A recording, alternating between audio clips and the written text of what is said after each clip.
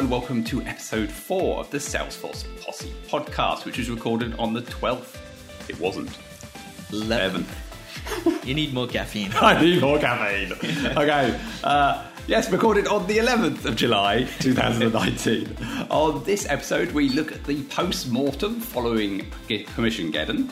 We look at automated code reviews, and Anoop has some lightning web component tips. I do indeed. A lot of them. Yeah, quite a few, so stay tuned. Okay, so first up is Permission-Geddon, the results.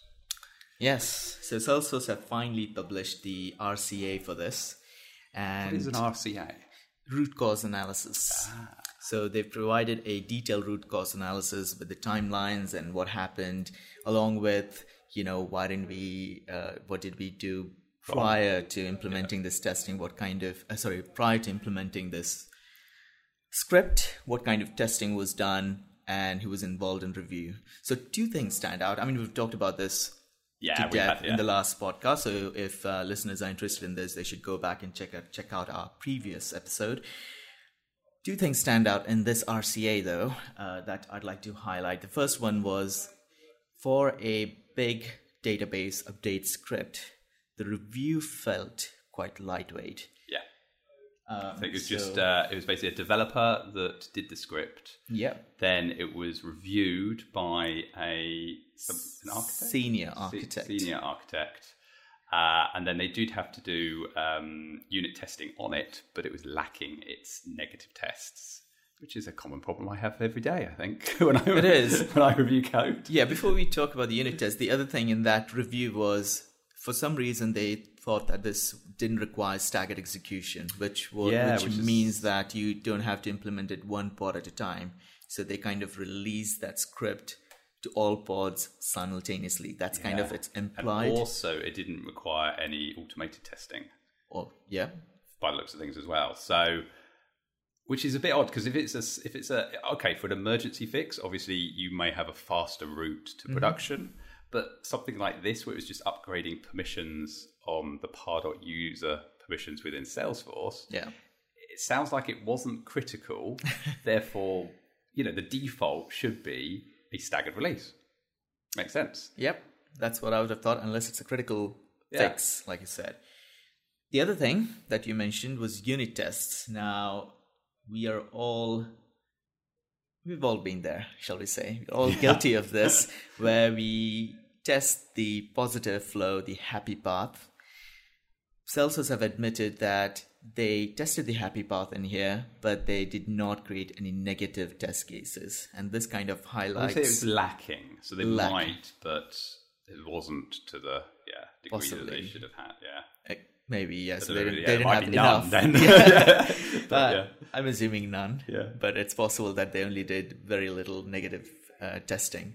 So what that means is you test for things that will break your functionality at a high level. And Salesforce didn't do that. And that's why they never identified that this script was also modifying other permissions.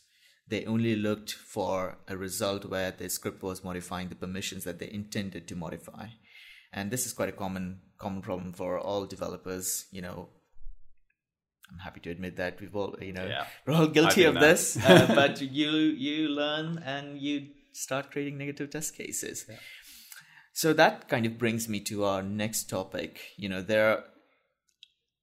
It's about standards. There was one other thing that I noticed that I didn't realize was they had flashback technology. Oh, what's that? So basically, they've got a 6-hour window when they can flash back the database back to a point in time. Oh, really?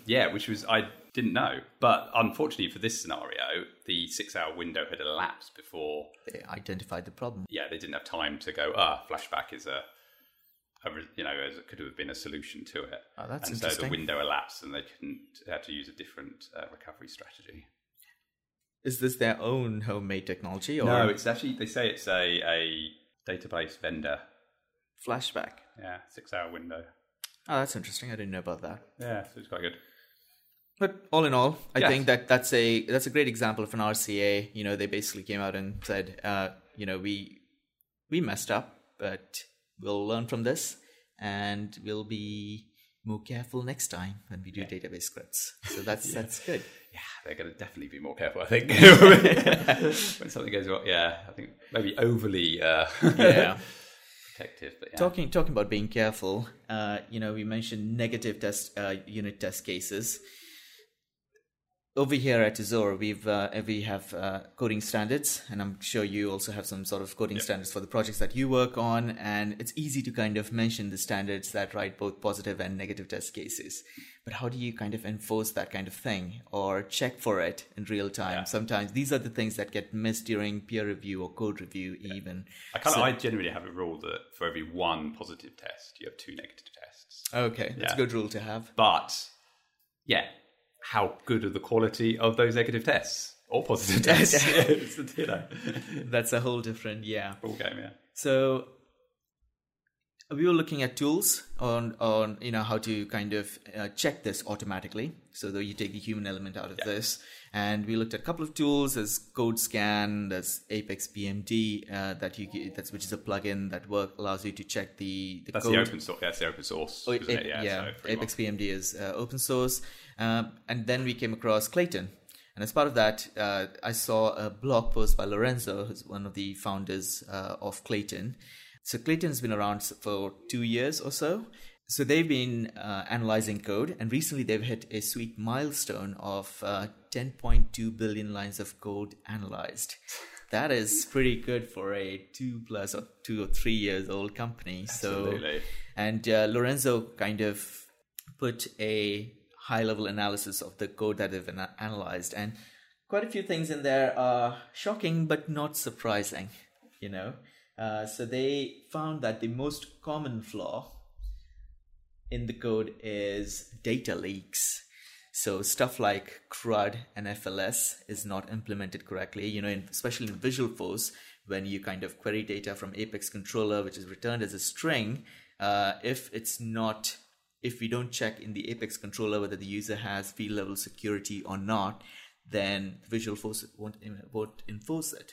Because as far as Visualforce is concerned, if you're returning that data as string, it has no way of knowing what field it is. But then there are ways around this where if you're actually using stuff like input text or output field or something like that, then Visualforce knows that field and it'll then enforce it. But most of the time it doesn't do that. They also found a lot of instances of insecure direct object references, indirect access that you unwittingly give to users. So for example, if you have a page where you show custom account information and the page uses the ID for the account, a hacker with enough determination and time would kind of manipulate that ID number and play with some numbers and get access to the account record that they might not have access to. Which is what the Salesforce certification validation was for ages until they fixed it. Really? I didn't know basically just go through all the different IDs. And then you could just get access to other people's. So that's how some of the tools on the internet this is the list of all the... Oh, brilliant. Yeah, so they fixed that. So data leaks was the most common thing. What are the other things that... did you read the blog post? Yeah, I did. I thought it was quite interesting where they found... they found one serious security flaw per 36,000 lines of code. So it's basically an average of 2 orgs out of 5 had a serious security flaw in it, which I thought was quite interesting. But also I thought it was because they've analysed 10.2 billion lines of code. Yeah. And I've actually recently found out there are 850 million lines of Apex code across all orgs in Salesforce. Oh. Which I thought was quite interesting. So out of the 850 million lines of code, they have analysed 10.2 billion lines. Well, obviously, repeated, scanning. But also what I found was quite interesting is, I don't know, the blog post, I think, is slightly flawed. Yeah. In the sense of, actually, if you've kind of got that predisposition of wanting to analyze your code, you're going to use these tools to analyze it. But those companies that are not interested in it, who've probably got worse code, aren't going to use these tools. It's not representative of the entire implementation all over the world, I suppose. Exactly, it's a representation of people using Clayton. And like you said, these people are probably predisposed to good standards and good hygiene when it comes to writing code. So I think could be I think it's got to be worse than that. We just don't know to what degree. Yeah, but still a good insight into how people are generally writing code, and it kind of reaffirms the stuff that we know. And I think there was another stat on that actually they had was 42% of implementations use dummy unit tests. That's another common thing we see a lot. I still remember the unit test methods the classes which have 1 million rows of line and then one unit test method, dummy lines. Doesn't mean anything, doesn't do anything, but just to increase that code coverage. Shh, don't say that. People will start doing it. No, if they, that is, I mean, Salesforce should have an automatic technique to kind of block that, something like that. They should have built. But also, I think, like just enforcing the fact you must have an assert in a test method. Yeah. It's a simple thing. Again, but why would a test method ever not have an assert? I don't think that's enough though, because even if you enforce that fact, people will just say again. Assert equals true. There you go. Exactly, Job done. You want an assert? You got an assert. That is another bit of the dog way I say. On the assert, the comment is not required. Yeah. So you get this assert has failed. It says it's false when it should be true. Great. But why? What the hell does that mean? So yeah. Oh, anyway, unit testing is one of those things. It's like flossing, right? You know it's good for you. Otherwise, if you don't floss, you build plaque over time and stuff like that. But still, you're not motivated to do it because you can get by. And unit test is just like that. It's a thing of dev culture in a team where it's driven, where you build a culture and a process where you encourage these things. And you give the team the time and the bandwidth to kind of make sure that these things get done, and you improve test coverage the right way, have a peer review process which kind of has a checklist of things. Yeah, because these code review tools can only do so much. Pretty much. Yeah, and you get false positives, or even put in bad practice. Because I remember reviewing some code once where it was obvious they were running a code review tool. Yeah. And basically you could tell that one of those rules was you must not have any strings in, because essentially you've got to use labels for translations. Sure. But they'd taken that so far, they were doing a query. Yeah. And the select and the where and the from were all labels. No way. Okay, that's, And it was like, it makes the code just unreadable. Exactly. Even the object names, and it was just ridiculous. That trade-off between readability and extensibility. So how far do you take this? And sometimes you just have to use common sense, really. Yeah. I mean, in this example that you mentioned, that can be a string. It's okay. Yeah. Because if, you don't expect to change the select stuff the that often. API name's not going to change. No. It not required for translation. Yeah, exactly. But the other thing that I noted in that post was that ISVs are much better at security. But I don't think that's by choice. Massive surprise. Yeah. But that's not by choice, because they have to be. Because of the initial security review that Salesforce enforce on all applications that are listed on AppExchange. Then the ongoing security review. But then what I found out based on the app that I have on the AppExchange is that they don't do the review for every patch that you upload, but they do it every couple of years, I think, which is still fine, Because I think it's also if a customer kind of highlights an issue maybe with an app, they'll do it an ad hoc. But that's right, So that's not a surprise. I think there should be some sort of. I know that using these tools are useful, but also there should be more talks or more blog posts about how to improve the quality of the code. I don't see that many. I mean, when we go to conferences and stuff, there are one or two talks around this, but I think there should be more around how to create maintainable and secure code, especially around security. Developers, most of the developers I talk to don't know about the OWASP principles, the principles around writing secure code. And these are some of the things that you don't worry about it because you have other things to worry about, like can we deliver this stuff before the deadline? So all of these things, I think there needs to be more education around this to make the developers familiar with these strategies to build a maintainable and secure code base. Yeah, absolutely. And also it's kind of important for the platform as a whole, because when major releases come out, Salesforce are running all your unit tests to see if, what they've changed has broken, your org. And also it's now available to ISVs. Is it? Yeah. Oh, which really? is quite interesting. So, so the Hammer tests, you can now select your customers' orgs that you want to run your new package on as a test, which will run all their tests in a kind of secure environment, and you can see the results to see if your app is going to fail or not, basically. Oh, that is useful. I did not know that, so I shall use that for my app.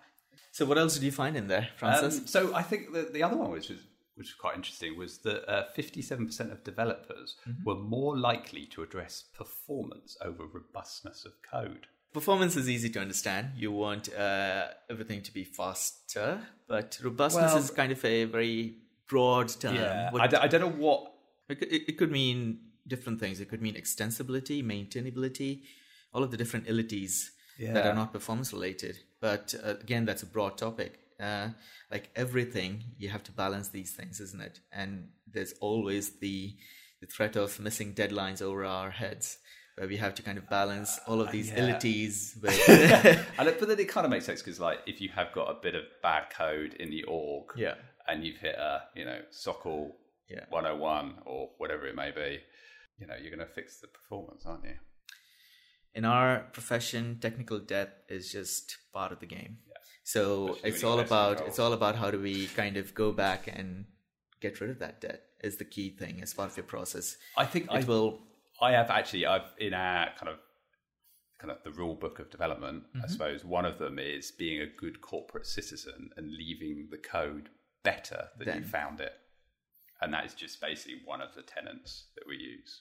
That is a very good principle. Yeah.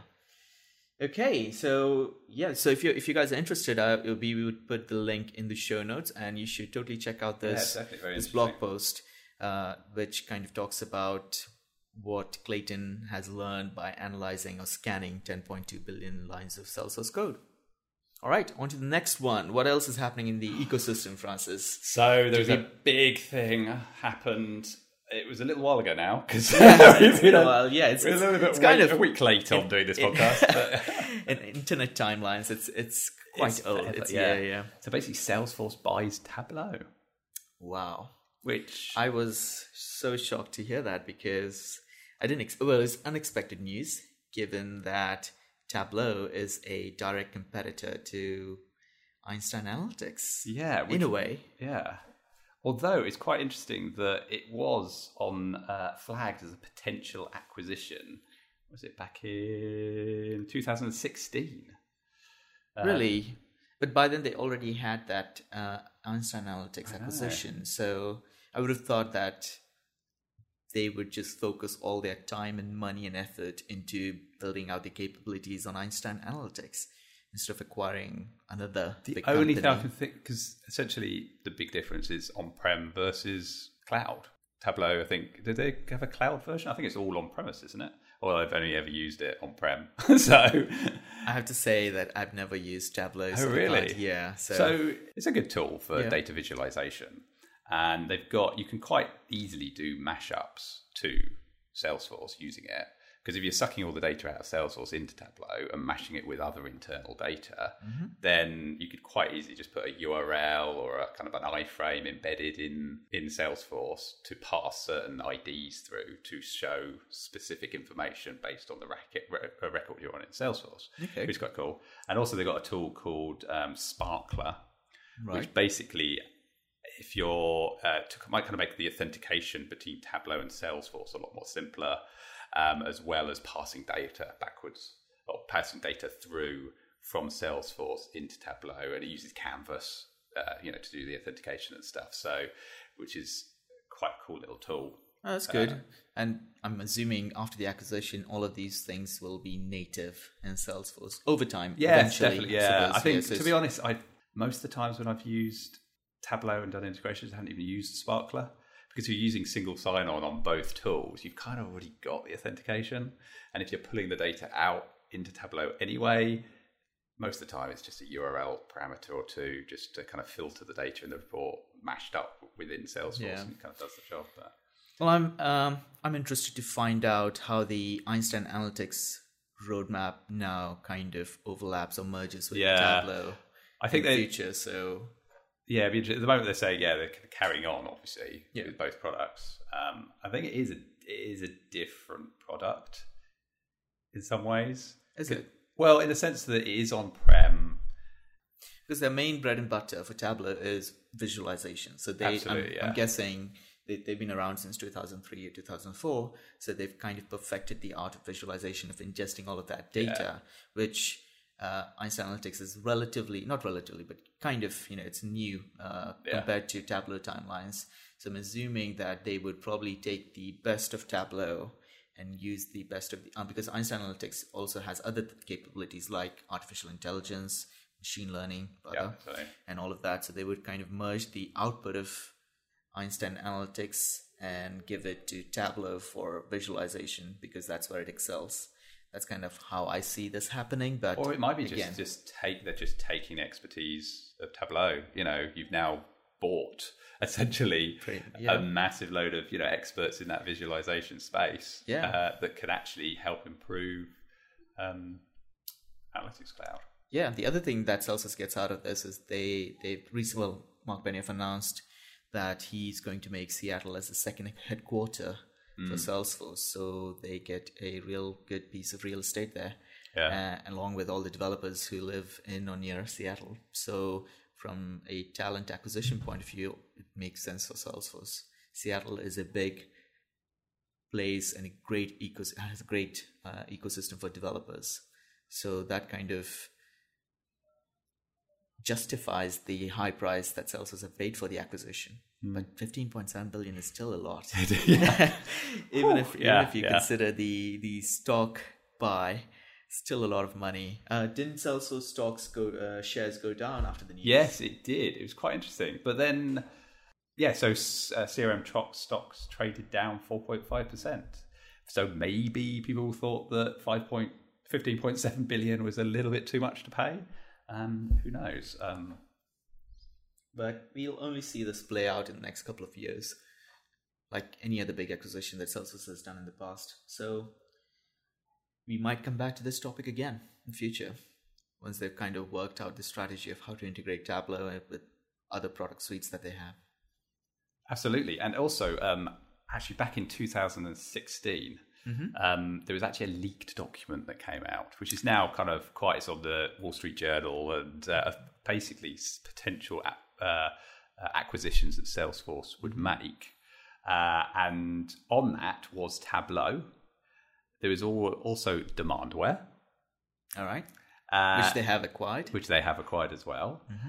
There was LinkedIn, which obviously they lost out to Microsoft. And so the only one left on it is ServiceNow. To be fair, I'm surprised they haven't acquired it already. Yeah. Aren't they an investor in ServiceNow? We shall see how this plays out in the next couple of years. Okay, so next in the news, we had hit a big milestone this month with 1,000 Trailblazer community groups across the world. Wow. 1,000 Trailblazer groups. Of which 300 groups meet up every month. 300? Yeah. Oh, that's quite active. That's very good, because when we started, back in the day, in the pub at the end of the tequila, It was actually around the corner here in Liverpool Street. Was it? I didn't even know where it was. It's just a half decent pub. Just around the corner here in Liverpool Street, where we met. That was actually 1.2 meetup, because the first meetup was with Wes and a couple of other guys from Tequila in a pub. Yeah, we were just talking about this thing. And then after that, they were like, let's do it properly. Yeah. So you see, I did the first one, presented the first one, and then didn't come for the next ones. So then, But recently, at the last meetup, the Doug meetup. I know. You have stepped down. I have, Francis. Which is very upsetting.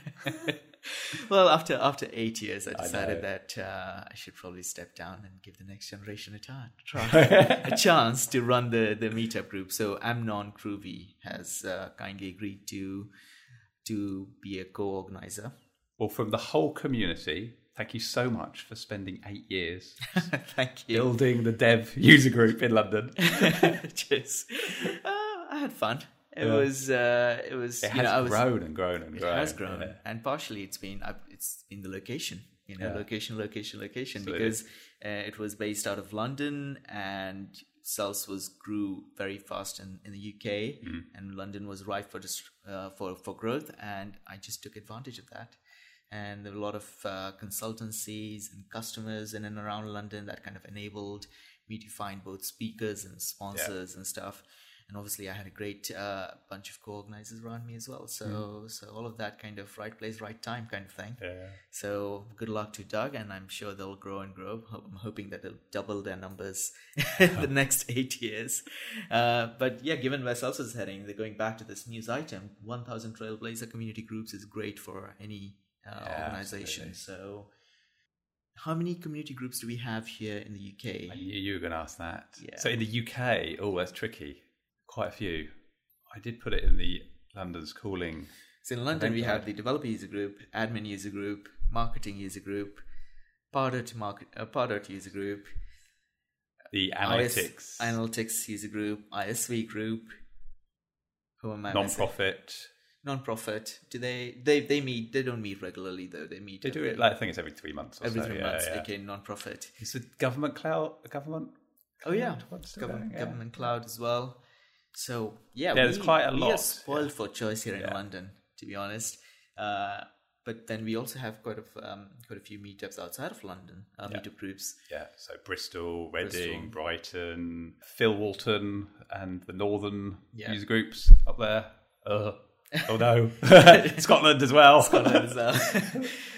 But if you're based in London and if you're not going to these meetups, you're missing out on a lot of fun. I think I quite like them. One of the things I do like them, actually, the students that do my e-learning and stuff, I kind of say, look, go to the user groups, because it's like a shot in the arm to keep you kind of motivated to learn and continue.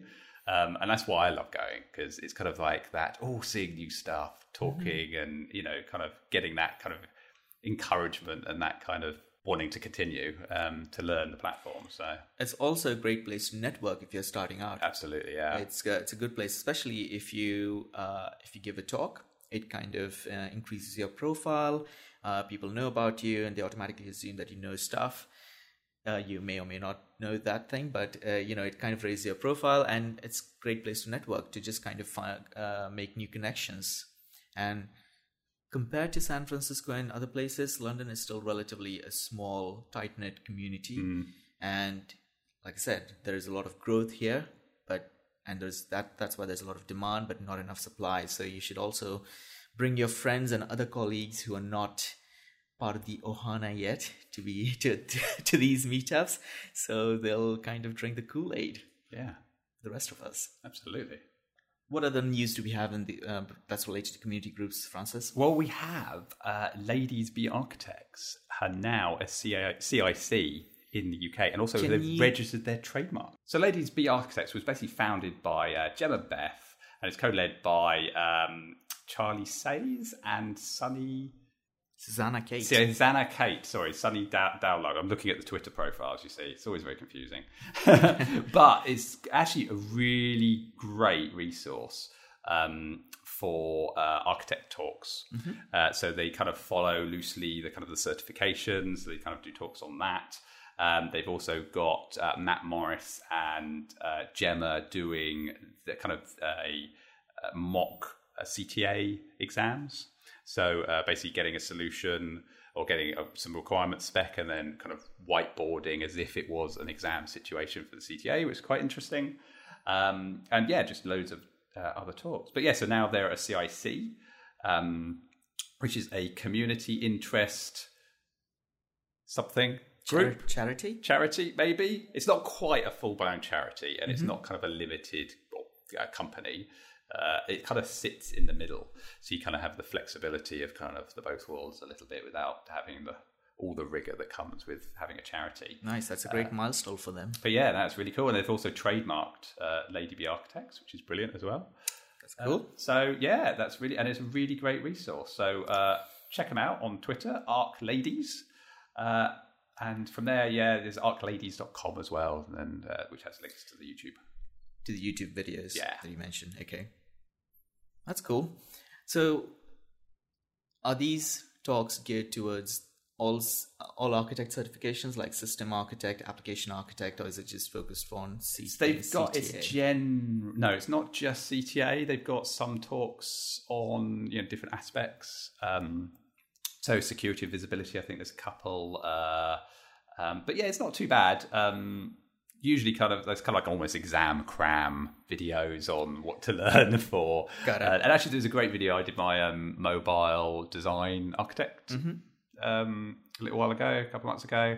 And then they've got a great video on, it's not that long, but it gives you an idea of, what's a hybrid app, what's, great for just a quick review before the exam. So that's good. Yeah. So yeah, it's quite good.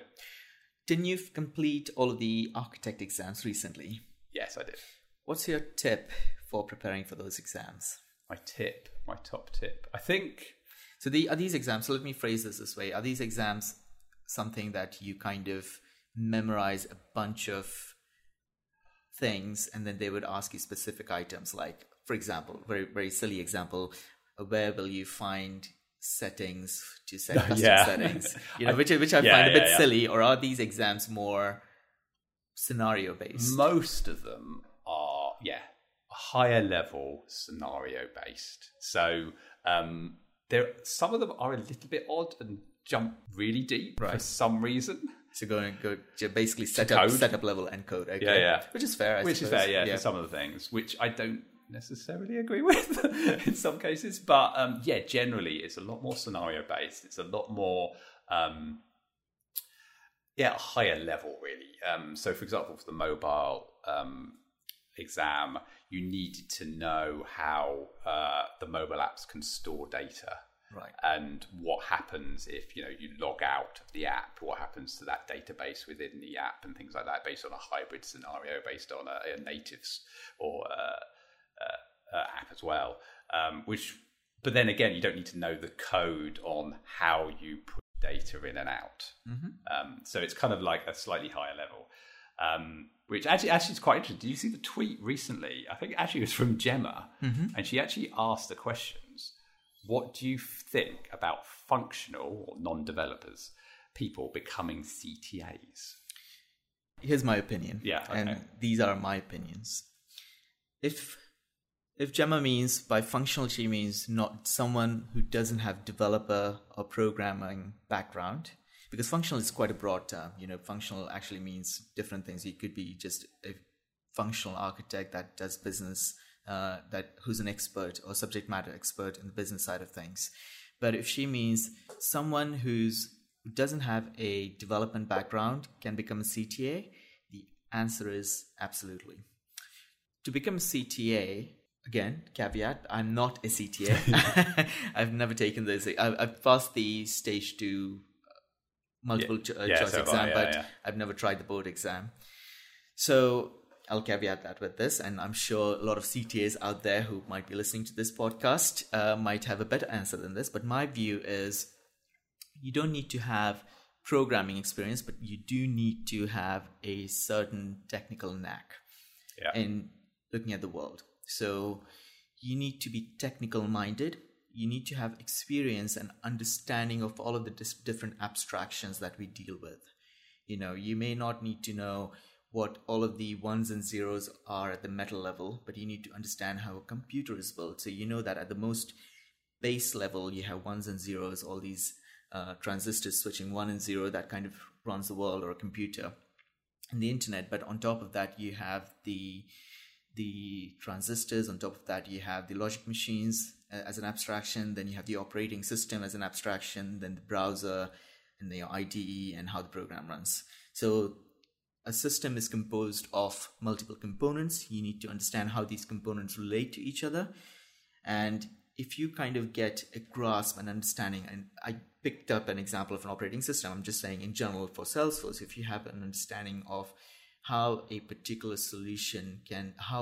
problem can be solved using the different Salesforce components, then you are closer to becoming a CTA. In fact, being a non-developer gives you an advantage because you don't, a developer who's trying to be a CTA, who doesn't have enough architecture experience, who has not seen the big picture for a while, would get bogged down by details when they are in front of a review board, where they're looking for high-level concepts and understanding of different... And how to communicate design. Pretty much, yeah. So they want you to understand, they want you to take the problem and then create a high-level design that would satisfy ideally 100% of the problem, but then kind of have all of these abilities, is scalable, performant, maintainable, extensible, and plus secure. Yes, that's a big one. So in fact, not having programming background, but understanding all of these different components will give you a edge over someone who's actually got a lot of programming experience, because they might get bogged down by too much detail. I think of it as basically, if you think of it as a general architect, like a solution architect across multiple platforms, doesn't have to be Salesforce. It's kind of, they've got this mile wide, kind of couple of inch deep knowledge. Yes. They don't have that really deep knowledge, but then a Salesforce CTA is essentially the similar approach, except for in Salesforce, you go a bit deeper. Correct. Yeah. So it's not all the way down the stack, but you still got that kind of foot deep, maybe a couple of inches. But yeah, that's how I see it. Yeah, I mean, it's useful to view at the optics. The way I look at this is, if you're a generalist rather than a specialist, you have a better chance of becoming a CTA. Because if, let's say you are a JavaScript specialist, you know every JavaScript library and you can kind of, all the quirks of the JavaScript language, and you build the best Lightning components or Aura components. If you go for a CTA exam, without having the experience of building large-scale applications where you understand how integration works, how for example, microservices architecture works, or what's a monolithic architecture, or different types of design patterns where you have solved different types of problems. If you have experience of solving different classes of problems in your career, you stand a better chance of passing the CTA exam, because the scenario that they present to you, you would then start applying familiar patterns from the past. But if all you know is how to build the best Lightning web component, that won't give you enough information, or that won't give you enough of a canvas to kind of build the entire solution. And I think also, when it comes back, coming back to the question, do you think functional people can become CTAs? I actually think that anybody can become a CTA, really, because all it does is takes time and learning, really.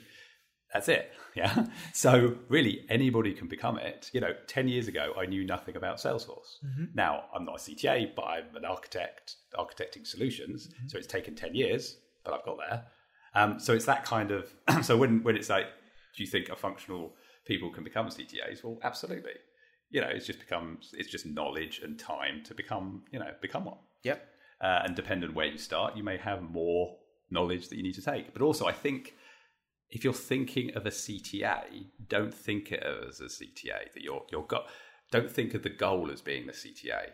Think of the goal is a cloud architect or an architect, because then you're including all that other knowledge, which doesn't come through in any of the other certifications. You don't talk about firewalls in any of the other, architect certifications, but you do need to know that. So I think it's important to not have the goal as a CTA. 100%. Yeah. I agree with that. Talking to other CTAs, what they've said is the other important component before you appear for a CTA exam is experience. Yeah. You must have experience building medium to large applications on Salesforce. Without that, you will flounder, because CTA exam is notoriously difficult. The only reason it's difficult is because people trying to do the CTA exam don't have enough experience to actually answer all the questions that the board puts forward to them. In fact, unfortunately, in our industry, Salesforce industry, people who have 2 years of Salesforce experience put architect on their resumes. It's quite hard to filter and sort out. No, I've got all the certifications. I'm an architect. You are, but a lot of people. No, but that's the other flip side. Is I've got all the certifications. Oh, that's it. Yeah, I'm obviously an architect now. Yeah, exactly. It's quite difficult because we have, again, it's a supply and demand thing. Yeah. People who have even passing knowledge of, they might have done one integration project, and that kind of leads them to believe that they could architect applications, and that's why they would say, oh, I'm an architect. Yeah, and I think, but also it's again, it comes back to the CTA isn't the goal. The goal is to being a really good, well-rounded architect that you can describe and design a really great solution. And in some, I quite like Prince 2 certification, like project management. Mm-hmm. Yeah, in the kind of the main exam, practitioner exam, it's one of the key things is saying when, actually in the enterprise TOGAF 9, it's similar, enterprise architecture, it's at what point do you say, actually stop and start again? Yeah, or this isn't the right approach.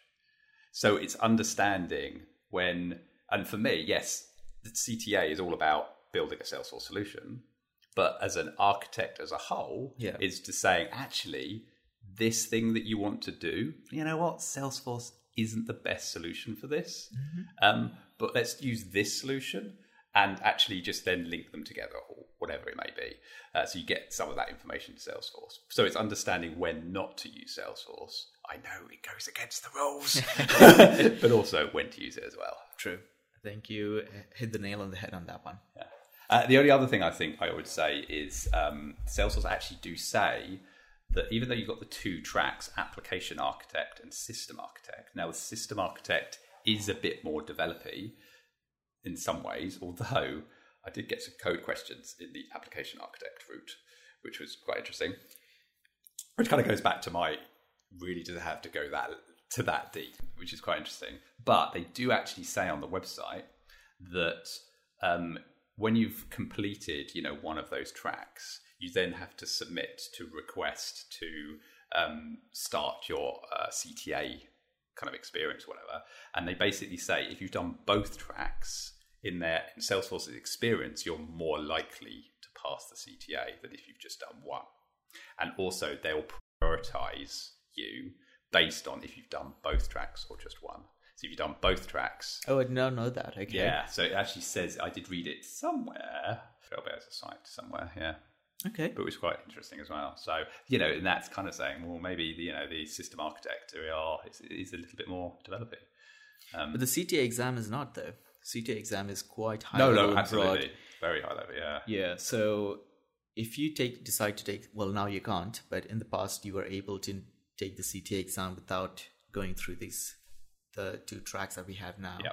But in the past, if you don't have development experience or you haven't done development in the last 10 years or whatever, it didn't matter because what's more important is experience, communication, and a broader understanding of all of the different components in the Salesforce ecosystem. Yeah. That would take you a long way to passing the CTA exam. So it's that time again now, Anoop. It's your tip this month. So what are your tips? So Francis, I have a lot of tips for Lightning Web Components. Right. And I think it's going to be, it looks like it could be another podcast worth of tips. So why don't we stop here for this podcast and create a whole new podcast all about Lightning Web Components. I think that sounds a great idea. So we've given everybody a teaser now to what's coming up. So I think that's it then. We'll end this podcast here. Well, until next time, so long from Francis. Bye from Anoop. Thanks for listening. And see you next month. See ya.